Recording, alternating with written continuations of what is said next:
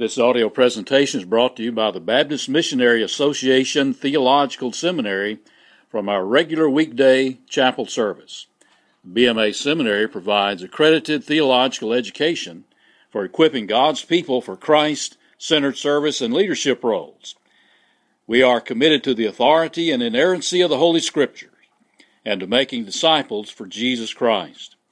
For more information about the BMA Seminary, go to bmats.edu or call toll-free 800-259-5673. Good morning. I love to hear the saints singing so loudly. I tell you, our church, we have somewhat of a mix of singing a few of the more contemporary type of worship songs, but nothing beats a hymnal. Nothing beats those songs of old. And then being reminded of the story we do have to tell. It's so easy for us to become complacent about it, isn't it? Easy for us to just find other things to busy our days. Very thankful this morning to Dr. Holmes for the invitation to come and speak to you and to open God's Word and to study together, the opportunity to grow in His Word with one another, to strengthen each other, to sharpen one another. That we can go out from this place and be the light into the darkness of the world around us. Last night, every Monday evening, we have a time. As a group of men, we meet at the church and we have a time where we share a word from the Lord and then we just come to the altar and pray for a season. I love the fact that we didn't just move through a prayer this morning as seminary students just to get on with the day, but we took time. We came before the throne. We opened our hearts, lay them bare to Him. And it's always a sweet time when we gather as men at our church to pray like that. I mean, we get down to the intimate details, begging the Spirit to use us to do what only He can do. To remove ourselves out of the way. Because in my own strength, I think I can handle it. I think I can do it. I think I can wear the belt for a while. Take the reins. Only to mess it up. Only to send things awry and come crawling back, begging God to restore it and fix it and move on. Well, this morning we draw our attention to Mark chapter 4. Now I know that it would have seemed very simple to go to the first few verses that Dr. Holmes read this morning, the sower and the soils. Why, we would all know that one. That would be just an easy sermon to put together. But through praying and seeking the Lord's plan in this morning, He's moved us over down to verses 26 through 29 this morning. I do love the fact that Jesus spoke in parables, because it's like grace and mercy to the non-believers when He spoke in parables. Because had He just spoken in plain English, that there would have been no reason for them not to understand any of it. Oh, the amount of judgment that would have just been heaped upon them for their unbelief. The immense amount of extra judgment placed on them. But because He spoke in the ways He did, because He taught in these mysterious and secretive ways, His grace and mercy shielded them just a bit. Did you imagine how terrible it is to not know Christ, first of all, but how much greater that would be to have heard the truths plainly spoken and yet still walk away? This past Sunday night, I spoke on Mark chapter 10. We're working right now through the Gospel of John. Phenomenal study. Great opportunity for us to walk through. Lining up with where we were in Mark chapter 10, and we saw the rich young ruler there. A young man that came running, despite the embarrassment of running as a dignified person, falling on his face before the Christ and asking the question, what must I do to be saved? Now, it was interesting in there that never once does Jesus give him the answer to that question. Never once does Jesus just say, hey, believe. Hey, just believe. No, Jesus confronts his idea of good. Jesus confronts this young man on his idols, taking all 10 commandments, and breaking every one of them in his heart and in his thoughts. Coming down to the point where the man is just moments away, just at the threshold of salvation, and says he sadly walks away grieving. He heard the truth, but he couldn't understand it. He thought he was good. You know, we're going to find that in our ministries as we go out into the world, as we witness to the world, as we teach and as we preach. As we go out into the mission field, we're going to find over and over and over again, we're going to present the gospel of Jesus Christ. We're going to present the message open, clear, the truth. And more times than not, we're going to have people turn away grieving because the cares of the world are too much to give up, because the flesh calls too loudly to die to it, because Satan's grasp is just too strong to break in their lives. And they're going to walk away. And if we're not careful, we can become so discouraged by that. We can get to a spot where we just say, what's the point? I can remember my times in seminary. We had a gentleman there that he believed, as a student, he believed that if someone was going to get saved, they're going to get saved. We have no need to send missionaries. We have no need to proclaim the gospel. Why? If God is completely sovereign, then He'll just do it.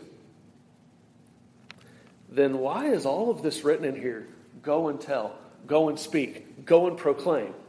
See, we've got to go out and proclaim the message of Jesus Christ. There's going to be more that turn away than turn to. And it's going to get discouraging. It's going to become hard. We're going to sow. We're going to throw that seed out as we read this morning in the first parts of Mark chapter 4. And it's going to fall on the stony ground. And Satan's just going to snatch it away. We're going to sow the seed out and it's going to fall on the rocky soil. And it's going to spring up for a moment. It's going to spring up for a time. But then the flesh is going to come in and say, oh, my stuff's more important.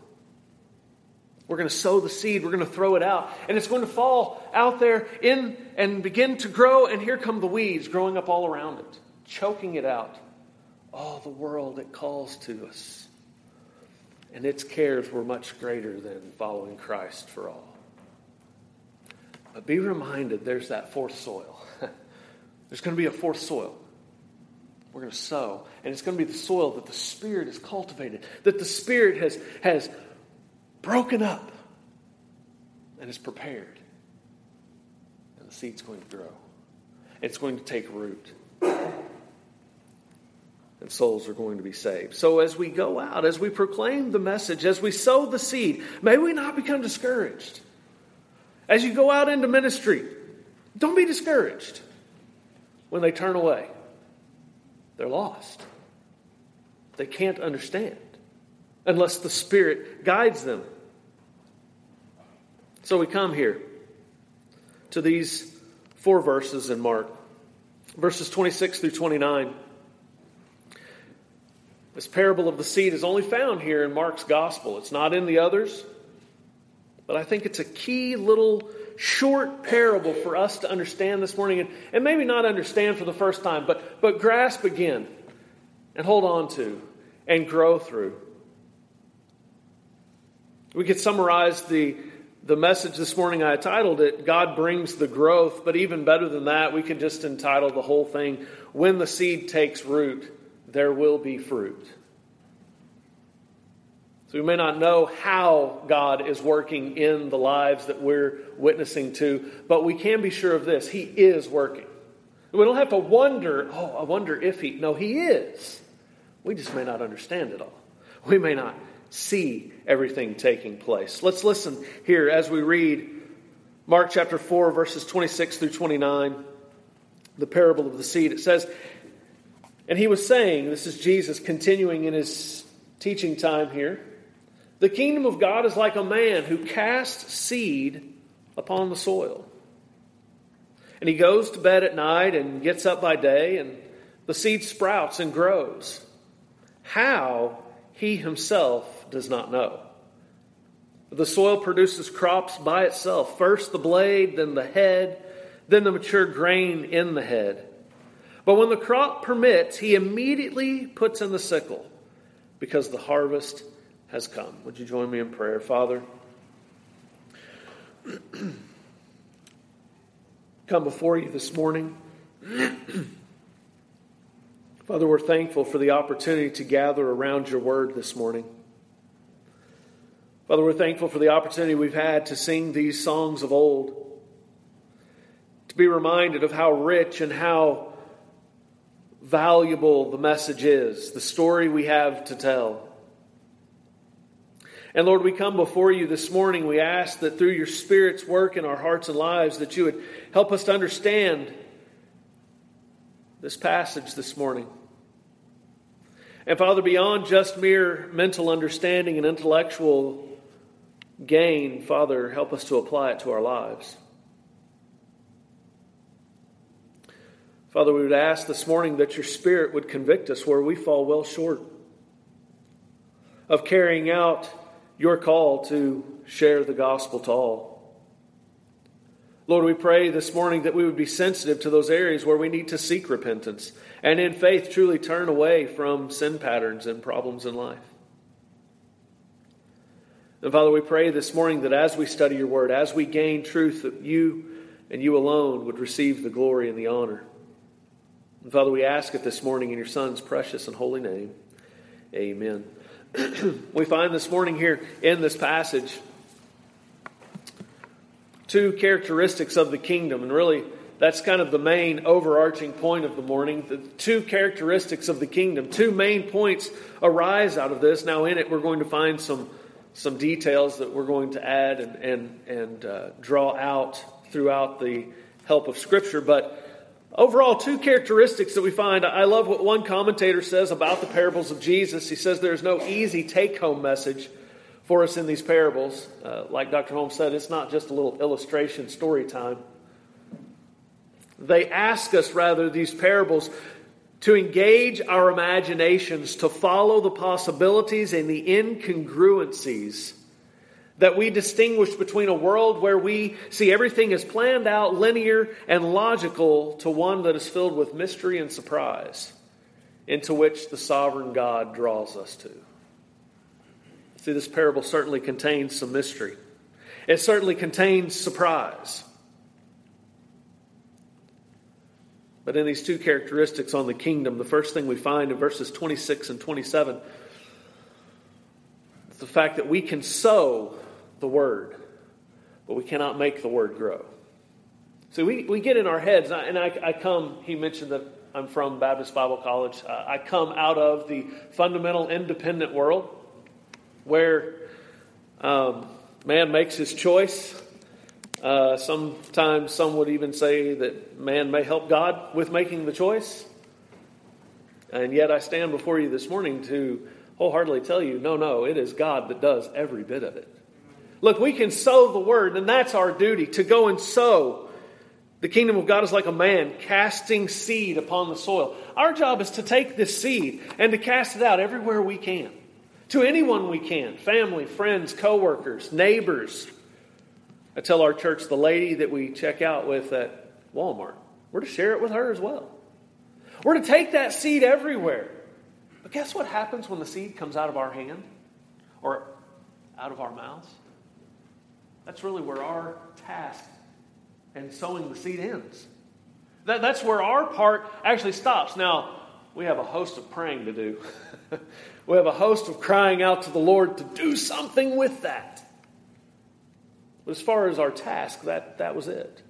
He says the kingdom of God is like a man who goes out and sows his seed. He goes out, he sows his seed out. We have a lot of farming land right around our church, and every year it just amazes me. Those farmers go out, they plow that hardened dirt, and we've got terrible soil out there. They dig it up and they churn in fertilizers and minerals and nutrients to prepare the soil. Then they go through and they've mathematically figured out how to get as much corn in an acre as they possibly can to get the maximum yield. And they lay it out just right. But you know what? After he gets done with that, you don't see the tractor, you don't see the farmer, you don't see the plow for really 2 or 3 months sometimes. You don't see a watering can come out. He goes back home. Look, verse 27, he goes to bed, he gets up, and the seed sprouts and grows. I would imagine that most farmers, they go back home and they just start praying for the next 2 or 3 months. God, let it rain. Please, God, grow it. But wait, isn't that what we're to do when we go out and sow the seed? We go out and we sow the seed of the Word of God, and then we fall on our faces. God, do something with that. God, grow it. God, may it take root. Father, don't let it be on hard ground that Satan's going to snatch it away. Father, don't let it fall on the rocky soil where it springs up in excitement and enthusiasm and is only choked out all of a sudden because the flesh beckons back to the world. Oh, Father, don't allow it to fall into the ground that's full of the weeds and it gets choked out because the cares of here and now are too much to give up. God, would you prepare the soil? That should be our cry. That should be our heart. But God, prepare the soil now. May your Spirit infiltrate through the death and the darkness of this human to bring life. See, there's many believers who are just perpetually plowing, never scattering seed. Constantly just going through and plowing. Isaiah 28 battles us on this. Verses 24 and 25. It says, when a farmer plows for planting, does he plow continually? Does he keep on breaking up and harrowing the soil? No. When he's leveled the surface, what does he do? He sows caraway and he sows cumin. And he goes back and he harvests when it's time. Doesn't just continue to break up the soil. I had a man in my office just yesterday afternoon talking about church membership and salvation, just discussing several things with him. And he made mention that he had gone to a church invitation to some men's event, some dinner that he had gone to. And he said while there, everybody's got their Bibles. They're all ready, right, to hear the word, to gain some truth. And he said that the speaker, the leader of that particular church, said, now listen, we want you to invite people. We want you to tell them to come to this or to come to this event, to come to that activity. But listen, we don't want you to go out there and bombard them with the gospel. But maybe they'll come and they'll join us in this activity. They'll hear this thing take place. And maybe 2 or 3 years down the road, they'll come to a Bible study and hear the word. 2 or 3 years. The conclusion that my friend and I came to, this man that was in my office, was how many are going to cast off into eternal hell in those 2 or 3 years? Because we didn't share the gospel yet.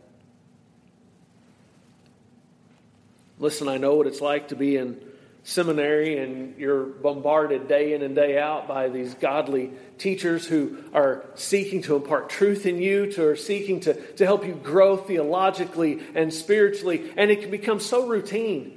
It can just become, secondhand. Okay, yes, here we are at chapel again. Great.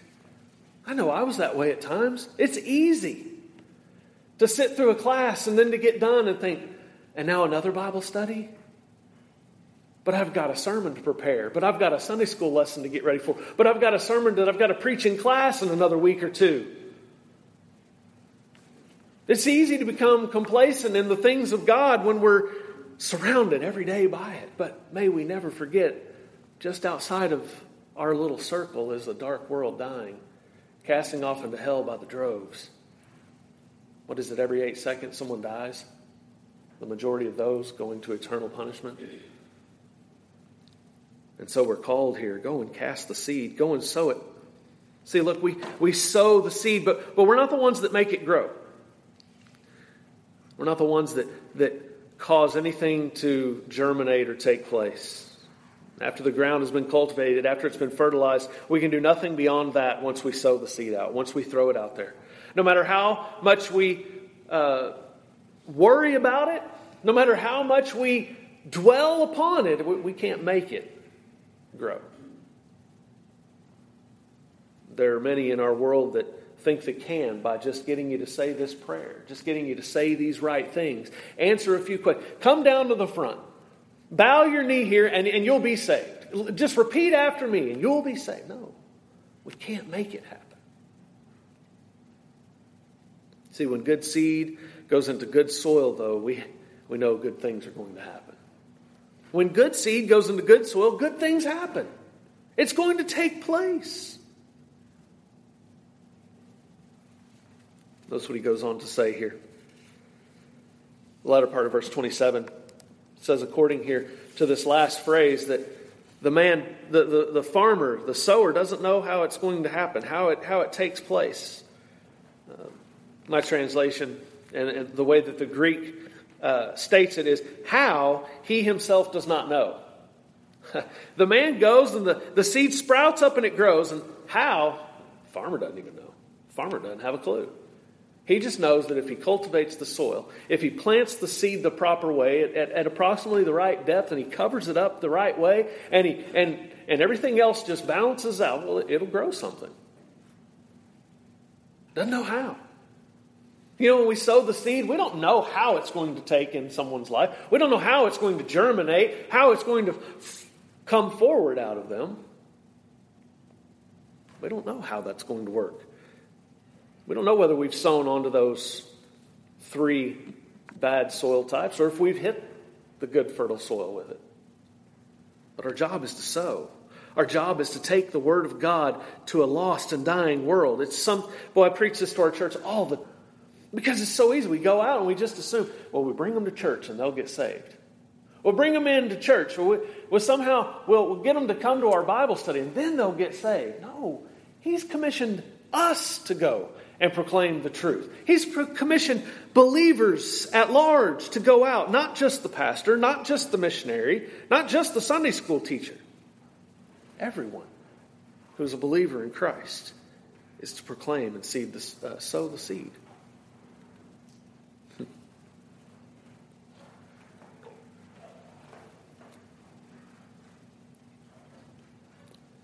So in this first point, may we understand that our part is to sow. And then may we take our hand off and allow God to do the work that He needs to do in their lives. May we not just beat them to death. Should we continually check? Yes, absolutely. I had a man in a church that I was student pastor at.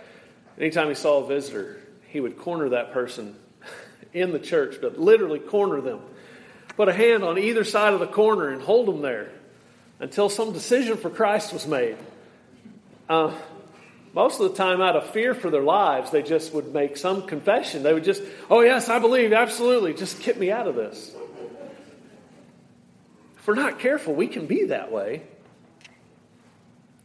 But we sow that seed and we back off. We allow the Lord to do what only He can do. We allow the Spirit of God to infiltrate that heart as only He can do. We don't know how He's going to do it. We don't know when He's going to do it. We don't know where He's going to do it, but He's going to do it if we will be faithful to sow. After establishing the necessity of the new birth, Jesus tells Nicodemus in John chapter 3 that there's a sense of mystery about the Spirit. Notice what He says here, John chapter 3, verse 7 and 8. You should not be surprised at my saying that you must be born again. Remember, Nicodemus was wondering, what does that mean? He says, the wind blows where it pleases. You hear its sound, but you can't tell from where it comes or where it's going. He says, so it is with everyone born of the Spirit.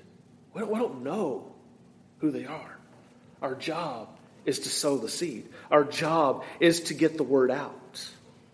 See, if someone were to ask us to explain exactly how the new birth works, now here we may have a little better shot at it. But on just a general basis, if we just asked, how does the whole salvation process take place? We could come up with several points, but we could debate all day how they all work out, step 1 to step 8 or step 10, or several of them happen instantly together. Some of them happen right back to back. We almost can't see it. But if we were to ask, how exactly does all of this happen? We would struggle a bit. The point is, when we've experienced the new birth, we'll know it's taken place in us. And really and truly, what we're going to find in the next point is that when that new birth takes place in someone we've sowed the seed in, we'll see it. It'll show. It'll show clearly, just like crops growing out of the ground. How do you know which seeds took? Well, there's something green coming out of the ground where they were put. So notice here, what's true in an agricultural setting is we find true in the spiritual world. The beginning is often insignificant, right? It's just a little seed. But what we see next is that spiritual progress does happen, and it does finally become evident. Notice what he says, growth is slow, but it will eventually show. Verse 28 and even into verse 29, he says, the soil produces crops by itself. Then he mentions them. First the blade comes up, and then you've got the bloom or the flower, or that head begins to form. And then this mature grain, this mature fruit now puts on. And notice what happens in verse 29. And immediately, when it's time, when the crop permits, immediately the farmer goes out. The farmer doesn't sit around and think, well, maybe not just yet.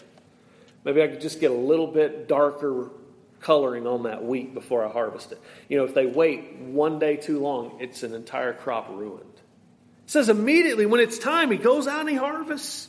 Growth is slow, but it eventually does show forth. Now notice it says that it's by itself. This word from the Greek, by itself, we get the word automatic today.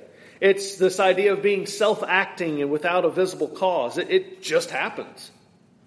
Put a seed in the ground, and 10 to 12 days later, something's coming out of it.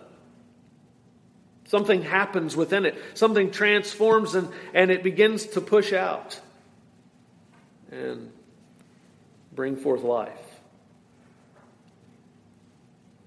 Just like a seed germinates out of sight, so too the seed of the gospel begins to grow before it shows itself.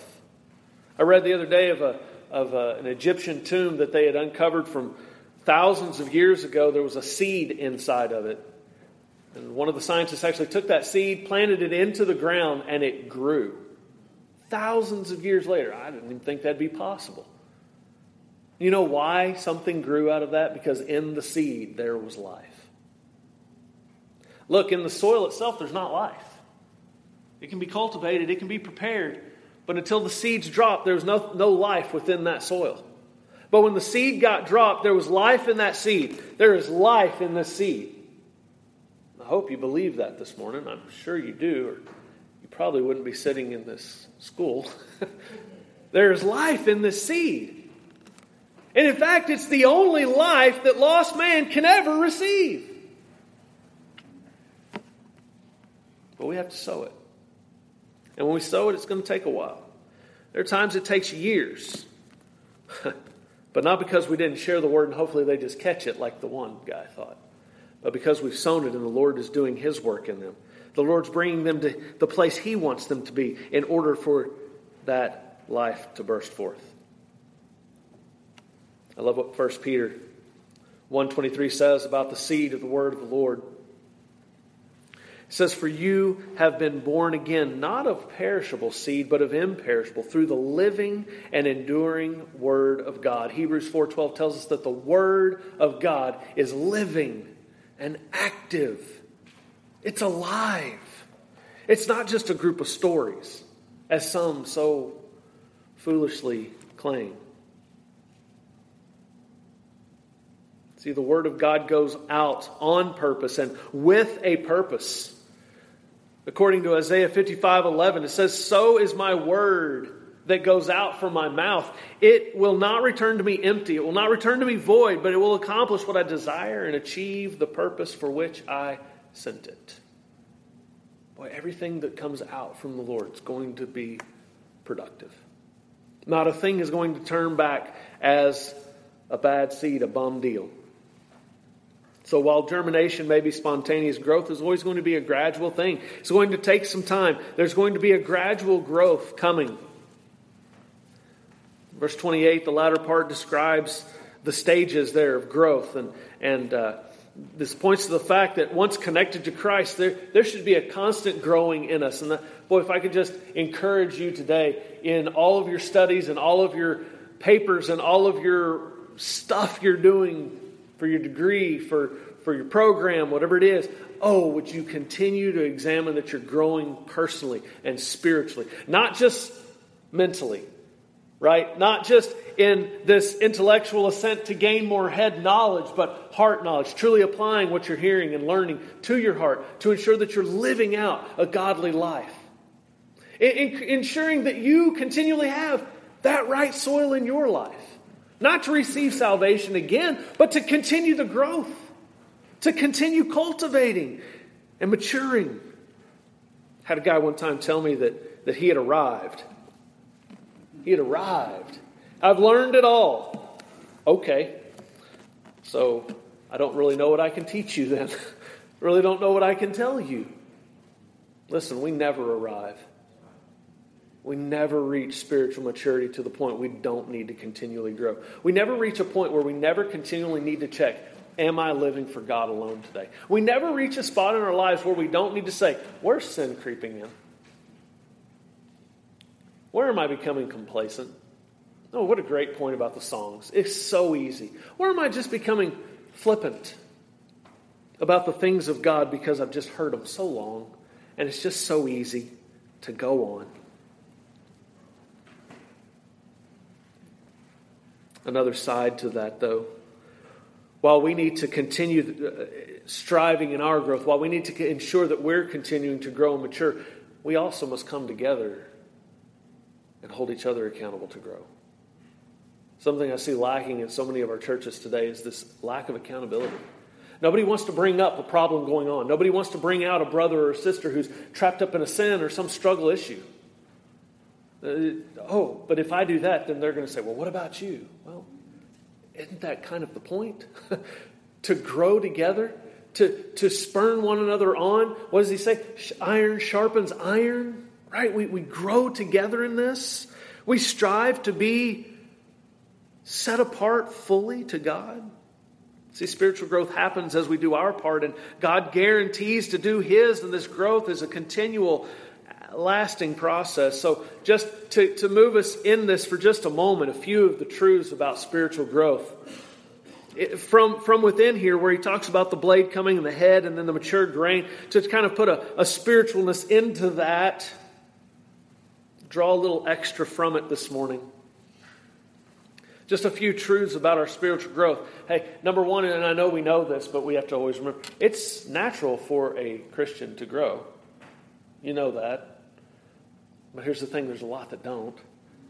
There are many that I've talked to, I got saved 30-some years ago. Really? Well, how's your life now? Well, I'm saved. But what's different today than it was 30 years ago? Well, I'm a good person. Look, it should be natural to grow. You look at the first church over in Acts. Daily they met in homes. Daily. Well, we would think that for us today, that's just radical to think of the things they did. They met in houses daily for hours just to look at the Word of God and pray and have a meal together? Absolutely. And it was perfectly normal for them. For so many people that are going to be in our churches, an hour and a half on a Sunday is almost too much. Just give it to me and let me go. Just give it to me and let me get on. But it's normal for us to be growing. It's normal. And the next thing we find is that growth is not instantaneous. It's not something where we get saved and all of a sudden we're spiritual giants. For those of you that have been saved a while, you know that. There's days where you feel like you're moving backwards faster than you're going any direction. The growth is not instantaneous. J. Oswald Sanders writes, the temper of our time is for instant gratification and short-term commitment. Quick answers to prayer, quick results with minimum effort and discomfort. But there is no such thing as easy and instant discipleship. One can commence a walk of discipleship in a moment, but the first step must lengthen to a lifetime walk. Wasn't that true? And that's what Jesus, throughout his Gospel of John, throughout that writing, that's what Jesus is calling his disciples to. It's going to be hard. You're going to face tribulation. You're going to face persecution. He even drops the bomb on them that y'all are going to die because of the gospel. But then he tells them in chapter 16, verse 33 there, he says, but don't be overcome by the world. Don't be overcome by all this. Have peace. I've overcome the world. Have peace. Be courageous. Don't worry about it because you're in me. There should be constant and consistent growth taking place. It's not instant. It's going to take a lot of work. It's going to take a lot of work after you leave here. In fact, you're going to leave here and realize how much you still didn't know. See, kingdom growth is detected only at certain stages because we're not seeing change in our lives from day to day. We're not constantly aware and seeking. But when compared to what we used to be, there ought to be visible change evident. 2 Peter 3:18, grow in grace and the knowledge of our Lord and Savior Jesus Christ. Be intentional about your growth. Be intentional about it. Ask yourself questions. Maturity doesn't just come, right, just by overnight happenstance. It doesn't come by just sitting in one of these certain professors' classroom for a semester or 2 or 3. It comes over a lifetime of growth, this maturity. Ask yourself questions. Do I love God more today than I loved Him yesterday? Am I striving to make Him known more in my life today than yesterday? Do I love people around me more because of the gospel and the desire for them to know God more than I did yesterday? Ask yourself, is there fruit in my life that I'm in Christ? And you say, man, I'm a believer. I understand. We still ought to ask ourselves this daily. Is there fruit? Is it clearly evident today that I'm in Christ? Is there an attitude that I need to change and remove? Is there a sin I need to confess? Is there some person I need to go and forgive or seek reconciliation with? Be intentional about your growth. Be intentional. You know, I found that it is a lot easier if you go out, if you garden and you go out and have the weeds start to come up. It's a lot easier to pull those weeds when they're tiny and small than to let them grow a while and bloom out and then to pull them. The same is true in our lives. If we're consistently cultivating, if we're consistently seeking that growth and we're consistently maturing in our walk with Christ, when those weeds come up, we can pluck them out so much easier than when we let them take root. And if we would just allow ourselves to be accountable to one another, others may see that weed even before we see it and can call that out on us in a loving manner, can exhort us and encourage us to do a little weeding so that we can continue to grow and mature. Well, let's bring this all around. Let's bring it all down. We see the two principles of the kingdom. We see that we sow. It is God that does the growing, the actual doing and the maturing of that seed. And we find that it's growth that is gradual but a hopefully consistent pattern. We've seen several ways of steps in truths in growing spiritually, but now we come down into verse 29 to really catch the last bit here. And it's the work of the Word of God. Notice what happens here. When the crop permits, He immediately puts in the sickle because the harvest has come. See, God does His work through the seed of His Word. In Luke 17, 20 and 21, it says, the kingdom of God does not come with our careful observation, nor will people say, oh, here it is. Oh, here, this is it. He says, because the kingdom of God is within us. It comes as we share the Word of God, it goes out. There's not a lost person in the world. Well, maybe I shouldn't say that, but probably isn't a lost person in the world that's ever just going to open this up and gain all the truth they need to come to salvation. Just go, oh, wow, there it is. Because they can't spiritually discern what this word says. That's the whole point of Jesus' parables, like we mentioned this morning already. To shadow, kind of cover the intimate truths and realities of who Christ is, to shroud the truth of salvation so that those that were never intended to be saved would not incur a greater judgment than they already have on themselves. And so by our witness and by our testimony, more than just word, but by how we live even, we proclaim out that seed. And then we allow God to do the work that only He can do. And through His Word, He does some incredible work. Through His Word, He does immense things. You know, I've challenged our church. We've studied through the book of Acts. And there, when 3,000 are getting saved in one day, could you imagine those days again? And we think, well, that was back then. It was brand new back then. Guess what? The Word of God is brand new to a soul that's never understood it before in his or her life. And why couldn't there be 3,000 saved in a day? Why couldn't there be 5,000? Why couldn't there be daily coming together in fellowship and encouragement of the Lord, begging the Spirit to do an immense work through us in us to the world around us. Why not? The Word does the work, and He does it with swiftness. He does it with perfect order. So may we keep our hearts and minds focused on the eternal plan of God rather than the temporal things that go on. Things are going to fall apart. Things are going to go bad. Problems are going to happen. Notice what He says in John chapter 4. Do not say 4 months more and then the harvest. I tell you, now this is Jesus. Let me stop. This is Jesus right after He's interacted with the Samaritan woman. Right? And the disciples think that Jesus is probably dehydrated and famished and delirious because He hasn't had enough food to eat as He's been sitting through this hot journey they've been taking. But what happens? This woman runs back and she tells the people in her land, in her area, of what has just been told to her. And what Jesus is telling them here, as they're trying to tell him, oh, you need to calm down. Why in the world were you talking to a Samaritan woman? Well, that's against our rules. That's against our ways. We don't do those kinds of things. Jesus says, listen to me. Look up and see the fields. He has them look up and see this drove of people coming out of the city to them. They didn't even have to go to the field to harvest it. The field was coming to them. Notice He says, the fields are here. They are ripe for harvest. Even now the reaper draws his wages. Even now he harvests the crop for eternal life, so that the sower and the reaper may be glad together. Others have done the hard work, and you have reaped the benefits of their labor. Listen, the harvest is all around us. We're to go out and sow the seed, but don't miss out on the ones that are ready to harvest. Don't become so hard in the number that turn away and reject and walk away grieving that we miss out on the ones that are ready, the ones that do call out. See, God does His work silently. He does it slowly, but He does it very surely.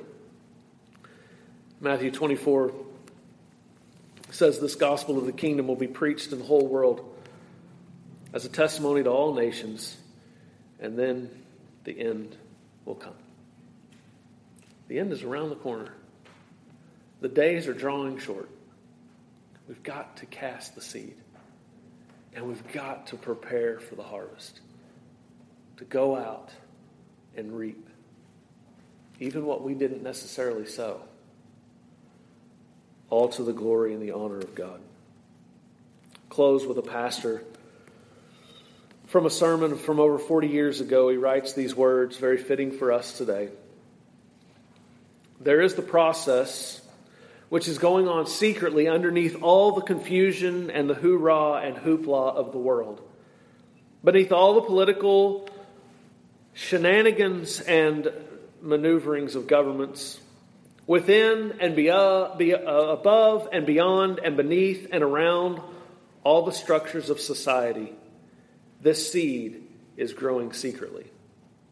God is producing His great and final harvest, and it will come to pass exactly as He says.